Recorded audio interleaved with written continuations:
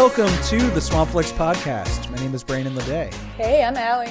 And I am Boomer. And this is the podcast version of the movie review website Swampflix. And it is a week to celebrate for two reasons. I got my first shot of the Moderna vaccine this week. Very excited about that. Hell yeah. Woo! Congratulations. It came together very suddenly, and I've been buzzing off of it all week. And also, it's Boomer Takeover week. You've been posting a lot of reviews on the blog, and I've been excited to be flooded with the content. That's how I roll. You know, you won't get anything from me for a while, and then suddenly I'm going to send you 8 things at once. And you don't even have everything that I'm currently working on. I have other things in the pipeline. Oh, you love to hear it. Wow. I've been like swimming around in it like Scrooge McDuck. It's been making me very happy. Well, that's a perfect segue because a lot of the things that I have sent you copy on are things that are currently on Tubi. And the past couple of times we talked about how Cube was on Tubi, and when we talked about Black Orpheus, I said that Tubi was the opposite of the Criterion Collection. And although I stand by that, I do want to go ahead and note that I do love Tubi for the fact that it not only has no algorithm, but is completely and actively disinterested in gathering my data. It sent me a push notification this morning to watch The Nanny Diaries before it disappears from the service. It is forever sending me emails to tell me that they have new selections or they want me to watch something before it disappears. And it's always like 4 films in a quadrant that's like Devious Maids, Little Nicky, Daddy Daycare, and like a 3rd-tier studio direct-to-video animated movie with a title like Jungle Shuffle or Ribbit, right? And there's no good reason that every single time I open the app, it's not being like, hey, you like Degrassi, The Next Generation. You like Battlestar Galactica. If it knew anything about me, it would be throwing that in my face. I mean, The Congress is on there, and I had to dig so deep to learn that. It showed me Nancy Grace before it showed me The Congress. I want to sing Tubi's praises for a second, but I also want to point out that I think there's something going on, and this is my little weird conspiracy theory, is that I have a lot of channels that I pick up that are like antenna-based digital channels here in Austin, and several of them are movie channels. And it does seem like every time there's a new month and those channels get new films, I also see those films appearing on Tubi and other like free resources, like your knockoff Tubis, like your Dove app, or like things that do channel through the Tubi app, like Shout TV or Con TV, Shout Factory and Con TV. And it's always something that it can't just be a coincidence, at least as far as I can tell. I mean, nobody has thought about or mentioned the movie Lucky Number 11 since it came out like 15 years ago, but suddenly it's both on Tubi and also on Bounce TV all the time. And I think that there's a huge syndication package of films that are being purchased in bulk and put very inexpensively on television. Like, they're not in the public domain, but they must be crazy inexpensive to license. I think that that's where Tubi is getting all of its films from, and also everything that's appearing on television. And I know that that's not really a conspiracy, that's just capitalism, but it is odd to me, and I was wondering if in your experiences recently accessing Tubi, you guys had any thoughts about that. I just know that it is like chaotic to the point where you know there is no curation. Oh, yeah. The way you're describing it to me is like, it's reminding me of digging in those like $5 DVD bins, like maybe Yes. about a decade ago at like Big Lots and like Target, places like that. And there'd always be those like 4-packs of like movies that really have nothing to do with each other. It'd be like 4 urban action classics, and it'd be like The Mac and like some like, you know, like a good movie like The Mac, and then like some other Richard Pryor comedy that had nothing to do with blaxploitation. And yeah, it's the same energy. It's just like these like movies that are bought by bulk by some company and then packaged together like that.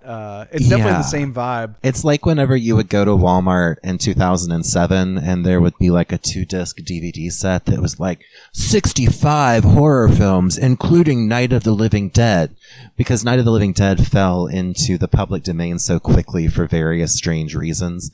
And so basically anyone can sell it for no licensing fees. So that's always the selling point on those bargain bin DVDs like that. But to your statement about the lack of curation, they do have, if you scroll down far enough, a list of films that it's highlighting for Women's History Month. And I have to tell you, you look at it and you're like, okay, yeah, Beauty Shop with Queen Latifah, I buy that. But then it's immediately like Monster and every Underworld film and Cloud Atlas and Some Like It Hot. There's one woman in that. Yeah, there's a famous historical figure. Is Some Like It Hot a Women's History Month film? So I just wanted to sing Tubi's praises a little bit, get my ideas out there into the internet for the other conspiracy theorists who might have noticed the same thing. You can at me about this. I want to believe. Yeah, that's all I had to say. Let's, Allie, what have you been watching? I took advantage of having a long weekend this weekend, and I watched some movies with virtual friends. And the first one I watched was A Whisker Away. I was like doing my thing, Googling movies and going on my Netflix and trying to figure out what am I going to watch with a group of people who are kind of downtrodden by the modern world and work, and stumbled upon this fantastic Netflix original anime movie that is about a girl who magically transforms into a cat and back, like at will. And it's very like family picture, but it's also like the animation's really great, but it's pure fluff and whimsy, but it was perfect. Yeah, that definitely sounds like comfort watching, like under a blanket with some tea. Yes, it was perfect. And then on the opposite end of the spectrum, one of my friends has been forever asking me if I want to watch this movie called Castle Freak. Castle Freak is a Stuart Gordon movie from 1995, and it's about this man who, with his family that's been through like some serious trauma, has like inherited a castle in Italy, and there is a freak in the castle, of course. I'd be really mad if there wasn't. Is Jeffrey Combs in this? He is. Yeah, I was just about to say Jeffrey Combs is in it. It's effective, even though it simultaneously looks like it was made for TV, but is also too graphic and too much nudity to actually have ever been made for TV. Like, it's just one of those, like, weird, cheapo horrors that somehow inspired, like, a big conversation with my friends about, like, trauma and, like, family history, and also, why is it so realistically gory and also sort of crappy, but kind of good? That's like the Full Moon special, though, right? Because I've never seen this, but I've seen the trailer for it on other Full Moon VHS, which is the only reason I know about it. And I like Stuart Gordon when he works with Charles Band, too. Like, his movie Dolls that he did for Full Moon. Yeah. Has a lot of that same, like, Puppet Master and, like, demonic toys and, Doll Man. Like, all those, like, Charles Band miniature horror comedies. But, like, for some reason, that one Stuart Gordon movie is like the best of the batch. Like, he did a really good job, like, making art out of Full Moon's like schlock machine. So yeah, I definitely want to see Castle Freak. That sounds amazing. Freak. It is. It's pretty great. If you're interested, it's currently on Tubi. Full Moon, of course it is. Tubi has the Full Moon collection suddenly for some reason. I noticed last night. Wow. I have been lately working on trying to digitize my VHS collection. I've started reading some articles about how VHS tapes, especially like people's home movies, are starting to basically demagnetize. Like, it is not an eternal medium, And so I've been concerned about my tapes in my VHS collection that I know never got a digital or DVD or Blu-ray release. So I bought like an adapter where I can play my VHS tapes on the VCR, and then it like basically creates a video file in my computer so that I can save that and watch it. So like years ago when we did Wings of Fame for the movie of the month, I know that that was a film that was all but impossible to track down. And I have a VHS copy of it. I have a VHS copy of a movie called Screams of a Winter Night, which might be a future discussion, a future episode for us. But when I was getting to my Full Moon tapes, I was like, I don't know if these exist in a digital form. And as it turns out, they do. It's on Tubi. So heads up on that. It's also on Shudder in case you don't want the weird commercial breaks at awkward places. But not to diss Tubi after we've been singing their praises, but you do have to deal with commercials. Every horror movie could be made scarier by the sudden intrusion of the Charmin Bears, you know? you never know what corner they're waiting behind on Tubi, which just kind of enhances the experience.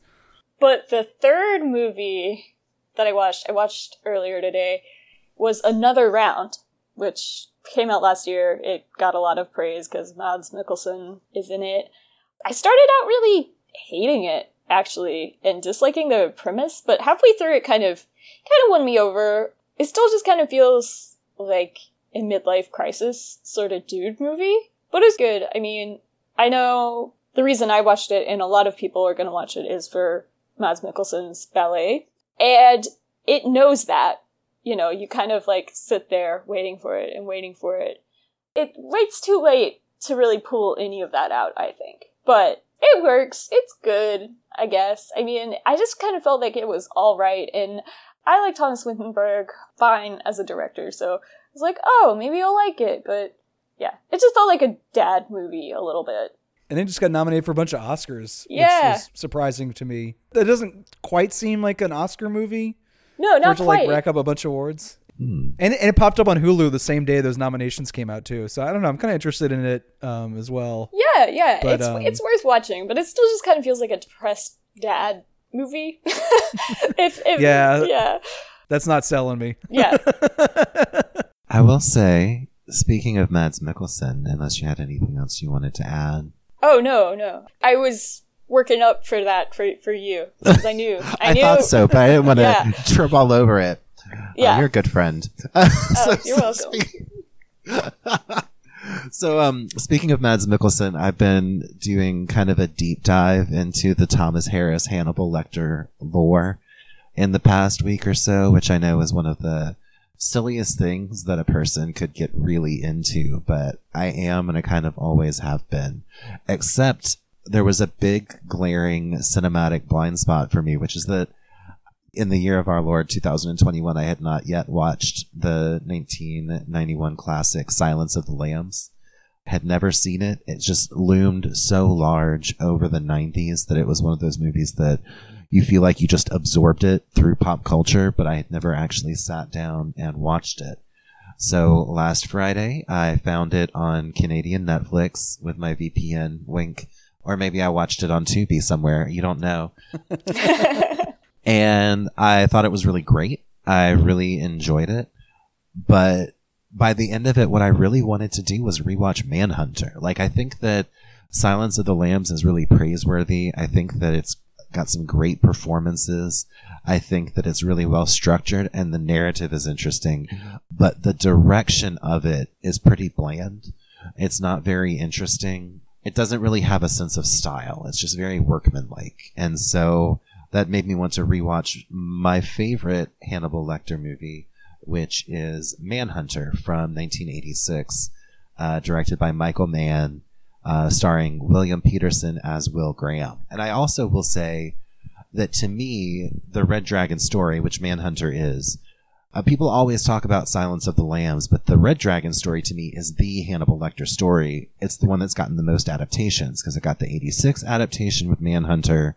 It got the post-Hannibal prequel adaptation with Ed Norton, and then also was adapted in the NBC TV series Hannibal as the last half of the third season. So to me, that is the Hannibal Lecter story, right? And I also think that although Mads Mikkelsen is the best Hannibal Lecter, I think that Brian Cox is actually the second best, in the sense that I think Anthony Hopkins really plays Hannibal Lecter as creepy and scary, but he does not play him as someone who, for a moment, you could be around without calling the police. Like Mads Mikkelsen, you get like the charm, and Brian Cox, he's so sleazy as Lecter, but in a very real world, just kind of a creep way. Whereas Anthony Hopkins, supposedly his Lecter is, you know, a well-respected psychiatrist and, you know, has done these consultations with the FBI. And yet I don't for a moment believe he could have ever passed as normal long enough for that to happen, if that makes any sense. So I think he plays him well as like a creepy monster, but not as like Hannibal the chess master. He can't hide behind those supermodel cheekbones the way Mads Mikkelsen can. He doesn't play Hannibal of the books. He definitely plays like his own Hannibal. Yeah. And Manhunter, it's just everything is just so neon. Like the whole movie is just so stylish and so almost garish, and I like that about it. I love just like the neon drenched cigarette filled room, right? The smoke filled room. Even when Will is like watching these videotapes of the families that Francis Dollarhide is stalking, the hotel room is so boring looking. It's the most dull 80s motel that you've ever seen, and yet it still manages to be shot and lit in a way where it just you're not bored while watching it. And I think that that's what Manhunter has over the other Hopkins Lecter adaptations. And I think that the Hannibal show is the only other adaptation to have that sense of style. But of course I couldn't stop there. So I also, if you set your VPN to Tokyo, you can find Hannibal, the film Hannibal, on Netflix, or maybe it's on Tubi and I'm lying. Wink, you don't know. And I remember when that one came out, it got such negative reviews. And I remember reading about the ending of the book and getting very upset about it. I don't know if, spoilers for a book and movie that are over 20 years old now, but in the novel version of Hannibal, he basically gets Clarice on his side and they run away together at the end, which seems bananas to me, but that's like the original author's vision. So, but that's apparently part of the reason why Jodie Foster did not return, and neither did Jonathan Demme or a couple of others. Like I said, I did a real deep dive into the lore. The guy who played Jack Crawford in Silence of the Lambs, apparently the person that his character was semi based on, who was like a real FBI director or deputy director or something, played for him like an audio tape of a teenager being murdered that had been recorded by the murderers. And it like shook this actor to the core, because this like weirdo from the FBI was like, yeah, now you know what it's really like in my world. Like he wanted to like do some enforced method acting of the actor who played Jack Crawford in Silence of the Lambs. And that guy had nightmares for like the rest of his life, apparently. So that's inappropriate at the very least. But I will say I kind of expected the worst thing about Hannibal to be the lack of Jodie Foster. But I think Julianne Moore actually does really well as Clarice. I generally am opposed to like recasting because it kind of breaks the world for me personally a little, but I think that she actually manages to just about pull it off, and as much as anybody else possibly could have. And also the Italy plot in that film makes a lot more sense narratively than the Italy plot in the Hannibal TV show. And the beginning of the third season is basically the book Hannibal adapted to Will Graham instead of Clarice. And it actually made sense in this movie in a way that by that point the show had gotten so Baroque and Chiaroscuro or whatever the word is, that sometimes I had no idea what was happening anymore from like a narrative point of view. But somehow in all of that, I also managed to see a couple of other movies. I watched The Seventh Sign, which is a religious horror thriller from the 80s that I don't recommend, but I remember seeing it maybe in middle school and thinking it was really cool.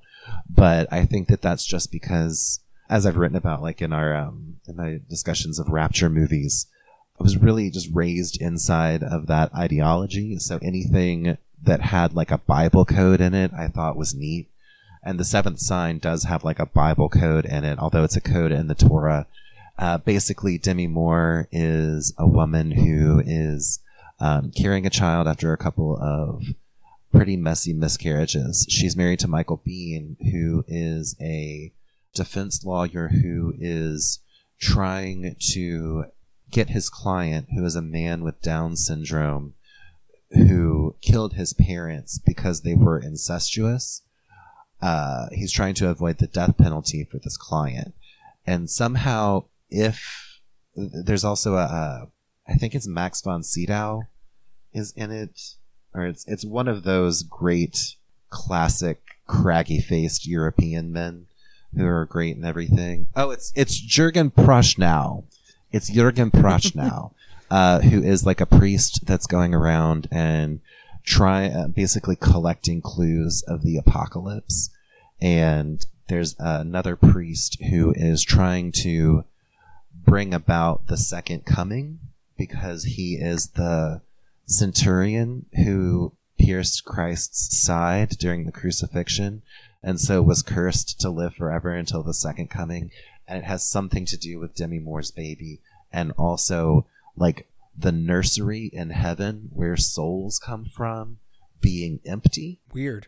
Yeah, it's super weird in the sense that like I think maybe you would find something interesting in it, but I don't think it's a very good movie necessarily. That's never stopped me before.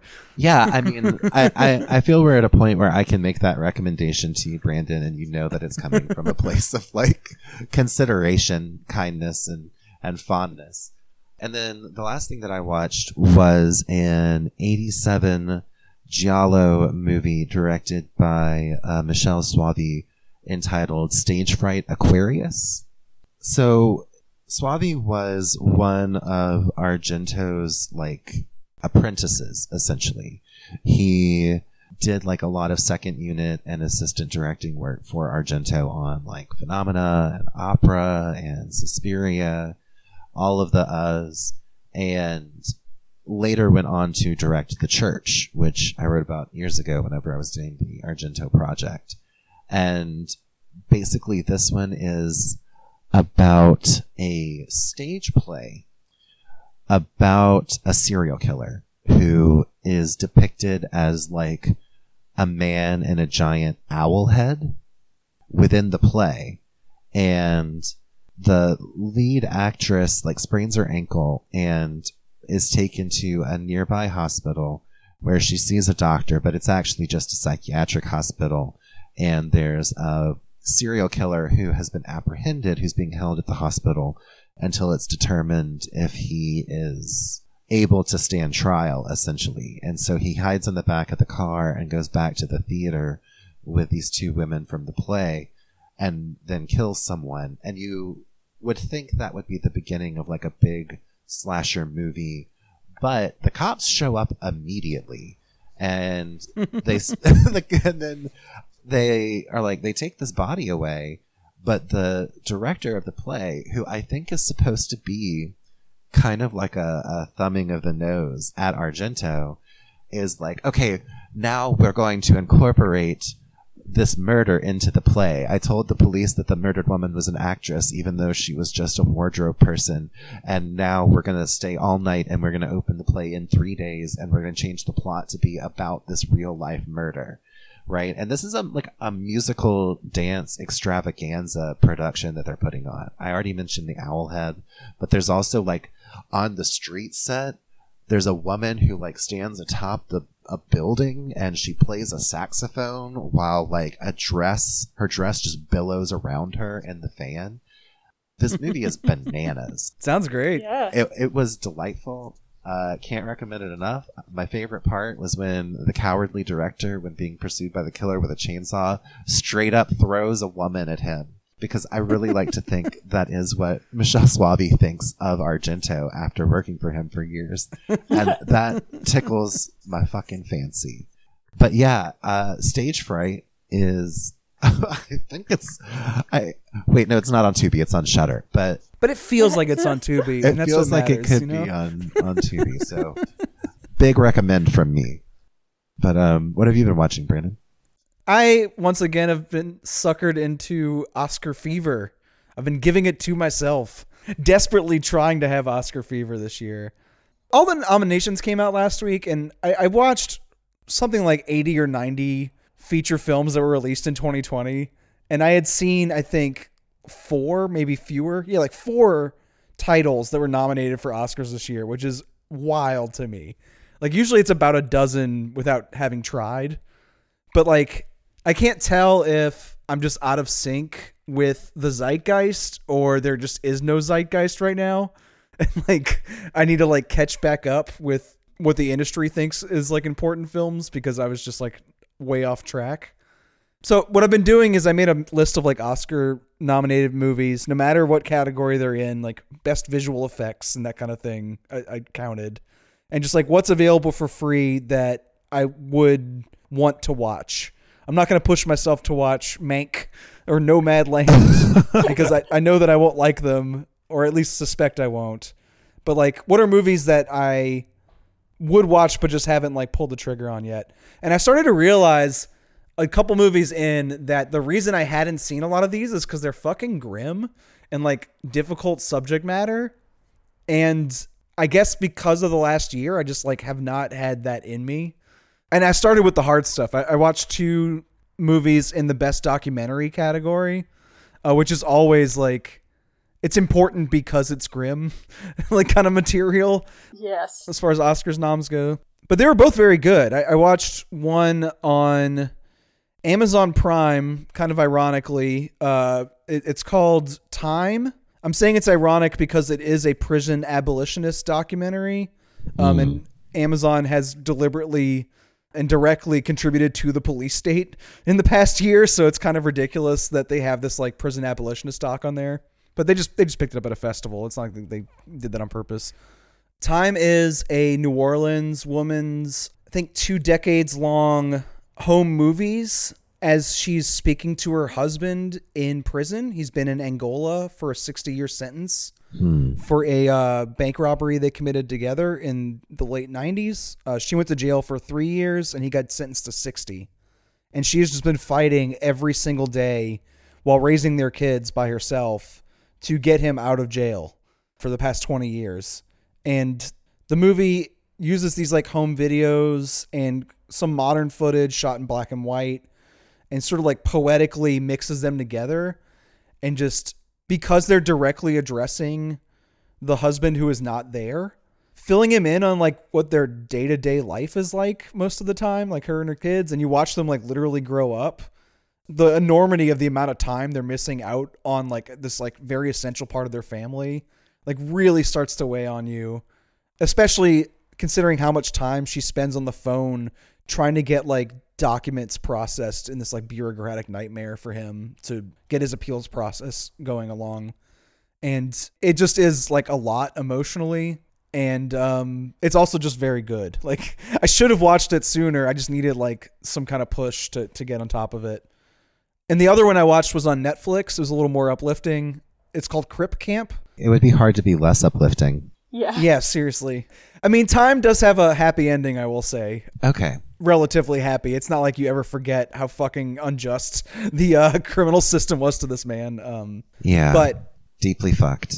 Crip Camp is like a little more like deliberately uplifting, but it starts at a more grim place. Like it's about just basically how bad public facilities were for people with disabilities in the 60s and 70s.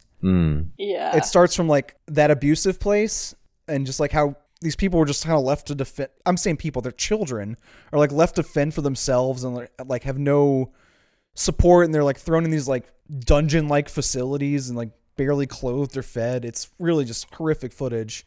And then they juxtapose that to this camp called Camp Jened that these hippies started down the road from Woodstock in the 70s. And the hippie camp for these kids is like just this open, inclusive space. It's a summer camp just for kids with disabilities.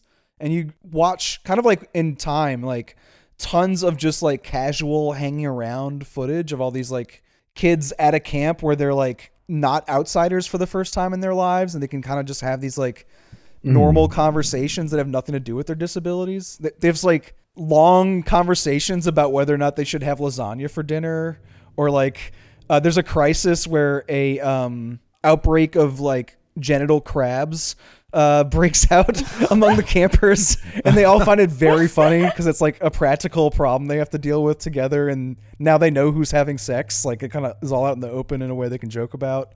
And then the movie tracks these kids for like decades as they grow up into adults, and they all become very essential activists to the Disability Rights Act protests in the 70s and the 80s and up until the 90s. It becomes kind of more conventional the more you move away from the camp, because the footage stops being like home video stuff and becomes more just like what you would expect to see in like a protest documentary, like a historical footage kind of perspective.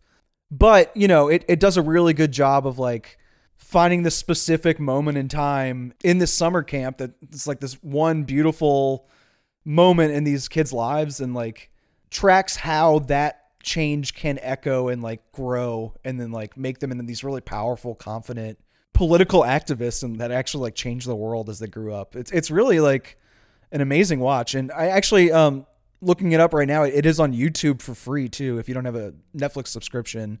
I don't know how long it'll be up there, but I will say that that one like is a little tidier than Time. Like Time leaves you like infuriated with the system, and Crip Camp kind of ties everything up in a bow. It's like, well, everything's better now for people with disabilities after this like victory we had in the 90s with the American Disabilities Act. It's like, oh, not really. Yeah, I was gonna say, sort of. It kind of makes you want to feel better than you should, but it's still definitely worth a watch.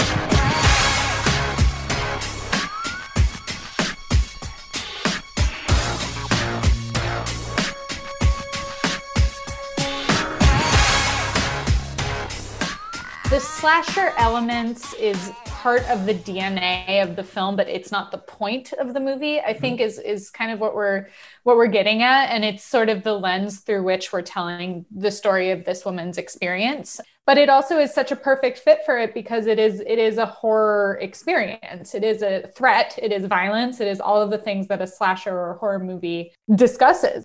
The Oscars might be a hot topic right now as far as just like of the moment discourse. I'd say the Snyder Cut has even surpassed it as far as like what people are talking about.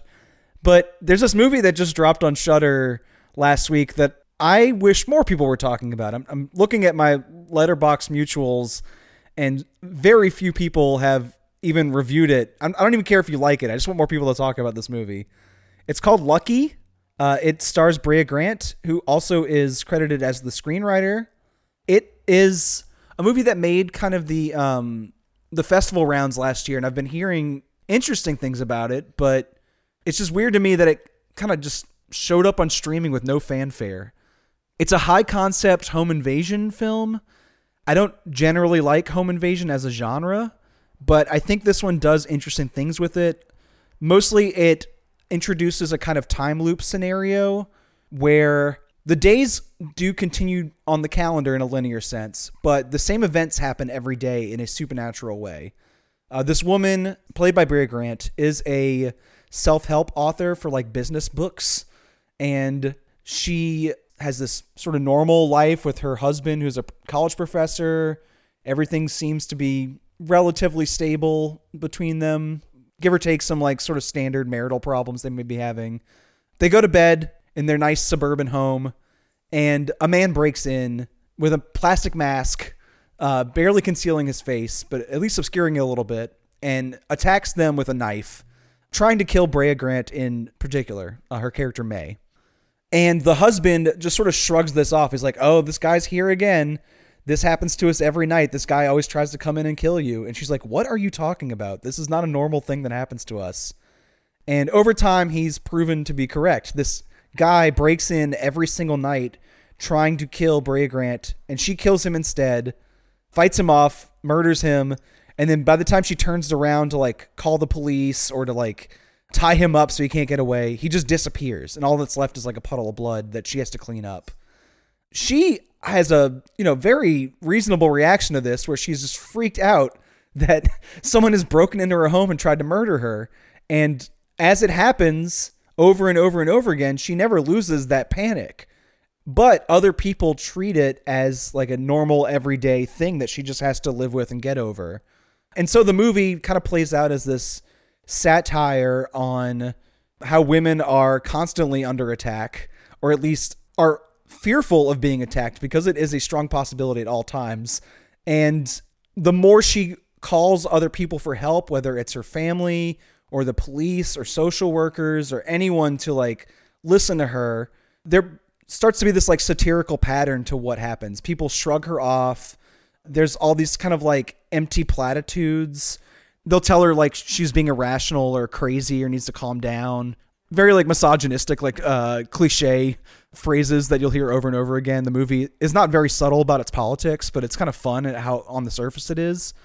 But they also say these like really patronizing things to her, like, "Oh, you're so lucky that you survived. Yeah. It could have been worse." Or like, "Oh, you're really brave for going through this." When she's not really lucky or brave, she's just like trying to survive her day. And the same thing, no matter what she does, keeps happening to her over and over and over again. So, it becomes this like larger gender politics satire from there. It's not just that they say that she's lucky to have survived. Everything that she has, they tell her she's lucky to have, including her career, even though she is like a self-made woman who wrote her book and had her career that way. She talks about how difficult it was, and people are like, "Yeah, you're so lucky," as if it's something that just happened to her rather than something that she took agency in. And they also kind of treat her survival that way too. Yeah, and she's like, "No, I worked really hard for this." She gets like a really long stump speech about her career in that way. But it is like constantly condescending, especially like the cops are like extremely unhelpful in this film and have like no means of helping her get through this. Yeah, I mean, and that's such a great critique of actual violence against women is, cops don't really do anything about it. This is an anti-propaganda movie in which at points like the bad advice that is coming from authority figures just is like in harmony. They're just singing it. It's just a song that they're repeating, and no one really believes it at all, which was a strange moment that I really enjoyed. Yeah. I almost wish that moment had gone bigger. It seemed like it was about to become a big musical number, but I guess it's kind of better to be left as like a just sort of absurd joke. Like, I feel like a lot of this movie is funny in a way that might be difficult to latch onto if you're skeptical of what it's doing, but I found it very funny at the expense of like, it's punching up at like these systems that are failing this woman. And even at her job, I think it's kind of a little satirical of like the self-help, going it alone. I'm a strong warrior woman in the world mentality. Like, it's a movie that wants solidarity among women that just isn't there in the way the world's already structured. Well, and the way that narratives are marketed and pushed onto women. Like, I mean, the editor explicitly is like, yeah, they want to publish a book, and here are the buzzwords you need to reach these audiences. It's very much like, we want your narrative, but use the right words. Right. So it's even from what is pushed on to women is like individualism. It's just a problem that we just have to get over. Changing systems? What's that? I don't know. Sounds fake.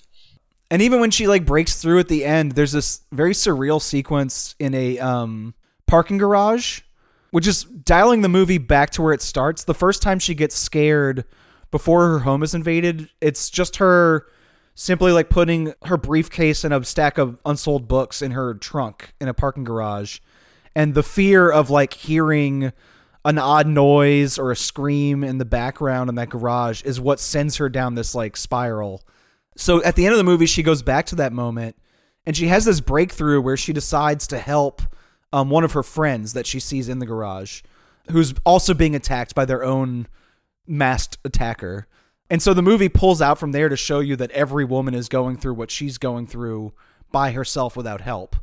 And even then, when she has that breakthrough, she decides only to help the person that's immediately in her social circle and not try to sort of organize all the women together who are like being attacked all at the same time in the same scenario. It's a very surreal moment, but I think it's one that's like smart in, you know, expanding the politics of what it's trying to say into like a sort of almost global scale. Yeah, and I think it's even calling out her privilege, you know, as a woman who has these things and is a successful woman, and she could help others, but she's still like, whatever she can do to make her life slightly more comfortable, even if other women are suffering, you know. I think that was also a maybe unintended point, but it's kind of how it made me feel. She spends a really long time declining assistance from everyone who offers it to her. Everyone who offers her the opportunity to come and stay with them, anyone who tells her to maybe go stay at a hotel, she spends a really long time deciding that she has to fight whatever it is on her own. And as it turns out, by the time that she does go somewhere else, maybe it wouldn't have helped in the first place, but she didn't even try. It took her a really long time, and by the time that she does go somewhere else, her violence follows her, and it costs her the life of her sister-in-law. And I think that that's also part of the statement that's being made. If you're going to say that there is something to, and I agree, to the fact that she doesn't really take any action to help anyone outside of her immediate social circle, she also is trying to go it alone, like she says in her books, for far longer than she should. And that ultimately bites her in the ass. And we get a glimpse of her sister-in-law having the same problems and not being reluctant to talk about them, because there's like an intimate scene in a kitchen where they're just kind of talking about her issues, and she notices a scar on her sister-in-law's shoulder, and she refuses to talk about it, even though she's going through the same thing. They don't have like either the language or like just the social freedom to like discuss the fact that every single day they go through this same traumatic experience. Like it's a, you know, standard matter of fact routine. Yeah. The sister-in-law kind of glitches really more than is able to have, which I found to be like, if you're trying to find like a straight one-to-one analogy between this film and reality and what its metaphors are, that I don't know what that's supposed to represent, but I did like it as part of the sort of obfuscation of what the theme is until it decided to take it extremely explicit. That it does help you sort of disguise what is happening if this is just a horror movie where everybody around her is in some kind of like Truman Show situation, until they make it explicit with the garage scene. Yeah, I like the sort of the audience gaslighting in general. Like, it takes you a really long time to get your footing on like what actually is happening in this movie. Right. Even though the scenario of the repeating time loop of this like same nightly attack happening over and over again, like that is a pretty good hook for a horror film. You can sell that pretty quickly, but the movie doesn't want to get to the business immediately. Like it takes a while to establish its bearings, like so you know the full scope of what's going on. I don't even think you fully get it to the last shot, really. Interesting enough, though, just going into it knowing that, okay, this is going to be like a horror thriller movie, and then seeing a woman in some of these situations, like the parking garage scene, like I'm immediately like, oh no. You know, the scene where it's just empty windows and like hallways and mirrors. It makes you very hyper vigilant as well as an audience, which is, you know, definitely a state of people who have trauma and are working their way through the world.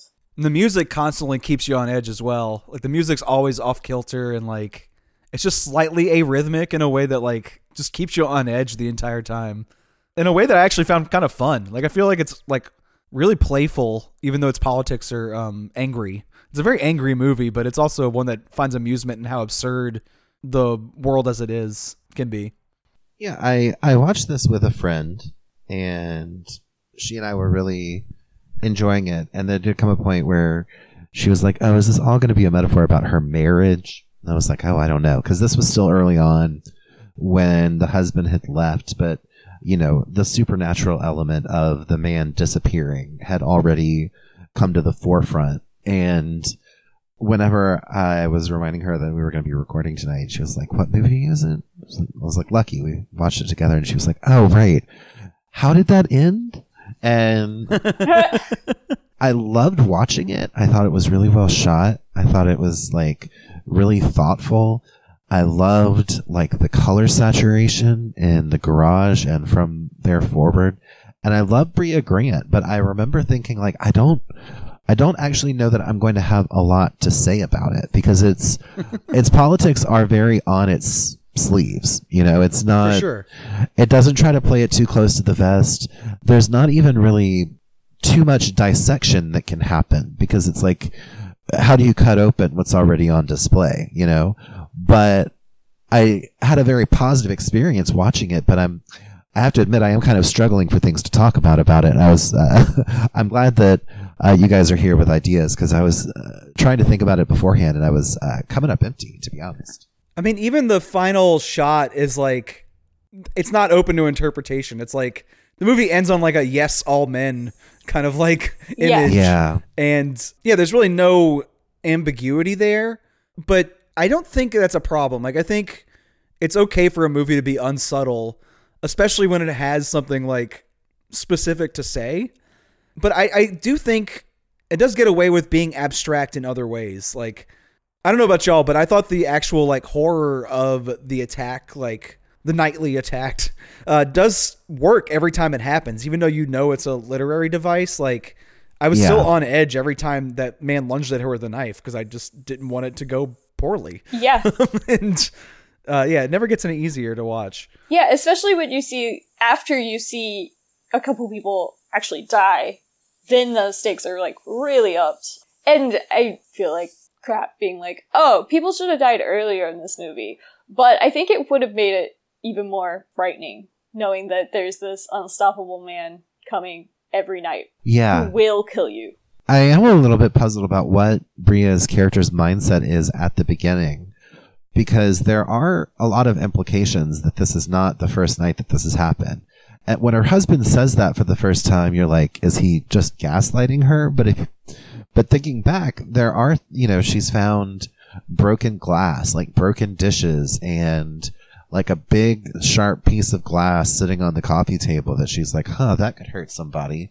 And put it back down on the coffee table. Right, just puts it back down. It sort of is like, it does sort of create a puzzle, or the implication of a puzzle that I don't think is solved, because it does go in a much more like metaphorical direction. But I'm okay with that in this, you know, film because of sort of where its head is at.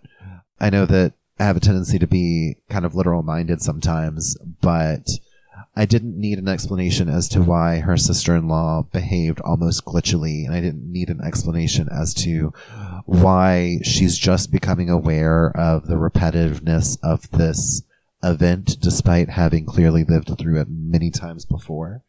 I think she like slips into that version of reality after the first time she's in the parking garage, and it like kind of literalizes something that, you know, happens in the background of her life every day. Yeah, I kind of feel like the metaphor might even come another layer deep. Like, when they say it all started with the parking garage, I think maybe that might have been the place of her initial attack. And then from there, the metaphor of a man could attack you anytime, any man, late at night. You're not safe in your home. But I'm just going to stick with the really enjoying a movie with politics like these that is just so clear. Like, you cannot misconstrue what this is about. You cannot use this for another narrative. That's absolutely true. I did discover something sort of horrifying about Shudder while looking up some details from this movie earlier today. You know, I normally watch Shudder on my television through like Roku, so I'm not rarely on their website. So like I go on my laptop today to just sort of look at the details of the movie, And I noticed that every movie on there has a landing page with a comment section. Oh yeah. Which is such a mistake. Yeah. And if you want to get like really angry very quickly, you can read plenty of people willfully misunderstanding the point of this film in the Shudder comment section. I do not recommend it though. It is a waste of your time. That sounds like the real horror there. And one that underlines the movie's point in a sort of metatextual way, funnily enough. Well, this movie is going to be on there for posterity. I think it's counted as a Shudder original, even though it's a festival acquisition. So as long as that app continues to go on, horrifically awful comment sections or not, it will be on there. So I guess like its first couple weeks of non-response should not be seen as like some kind of failure. I just wish more people would be talking about it, or at least singing its praises. Yeah, I don't think I had anything else to say. I'm afraid. I'm just glad y'all liked it. Yeah, you were saying that you wanted more people to be watching it and talking about it, and I can definitely say I enjoyed watching it, but I think I'm tapped. It's a movie that's very I don't want to say naked, but it's very naked in what its message is, and I think that makes it definitely worth watching. It just doesn't leave a lot of room for interpretation. Yeah, I also want to say, for people like me who like, oh, home invasion movie, I better not watch that at all. You did say it was going to be rough, but it was, but it wasn't as bad as I thought it was going to be. So it's like, it still has that amount of fun to it. Like you said, it's very funny, and the surrealism and the soundtrack and its politics really send it to a place of not necessarily being stressful, just frustrating. But frustrating in that, if you've lived the experience, you've lived the experience, In a recognizable way. Yeah, in a very recognizable way. It's just a women's life. Don't call the cops. That's the lesson learned today. Oh, yeah, cops are useless. Yeah, honestly, they are. And I'm glad we got to talk about it. I'm glad y'all liked it. Next week on the show, we're going to be talking about more movies that I've been wanting someone to talk to about. I've been watching Bob Balaban's 90s horror movies that he directed, which are fascinating and rarely discussed. So we're gonna talk about Bob Balaban next week on the show. Nice. And as I mentioned earlier, Boomer's been writing a lot of reviews on the website this week, so I'll put a link in the show notes to your list of reviews so people can check those out. It's been a lot of great stuff, including a longer piece on Manhunter coming soon. Oh, thank you. That's very kind of you to say. I mean, not about it being longer. That's objectively true. But the other things that were nice, thank you. I meant they're like expansions on these. Like, I get to hear like short reviews at the start of these episodes, but in the actual written piece, you get to go into it a little more, which is great. Yeah, I try not to duplicate myself too much. But I do find that if I want to write about something, I have to write about it before we talk about it on the show. Because if we talk about it, then I feel like I've kind of like talked out of it. So yeah, I think that I'll continue to do it this way. Oh no, I'm eating into our own coffers. Oh no.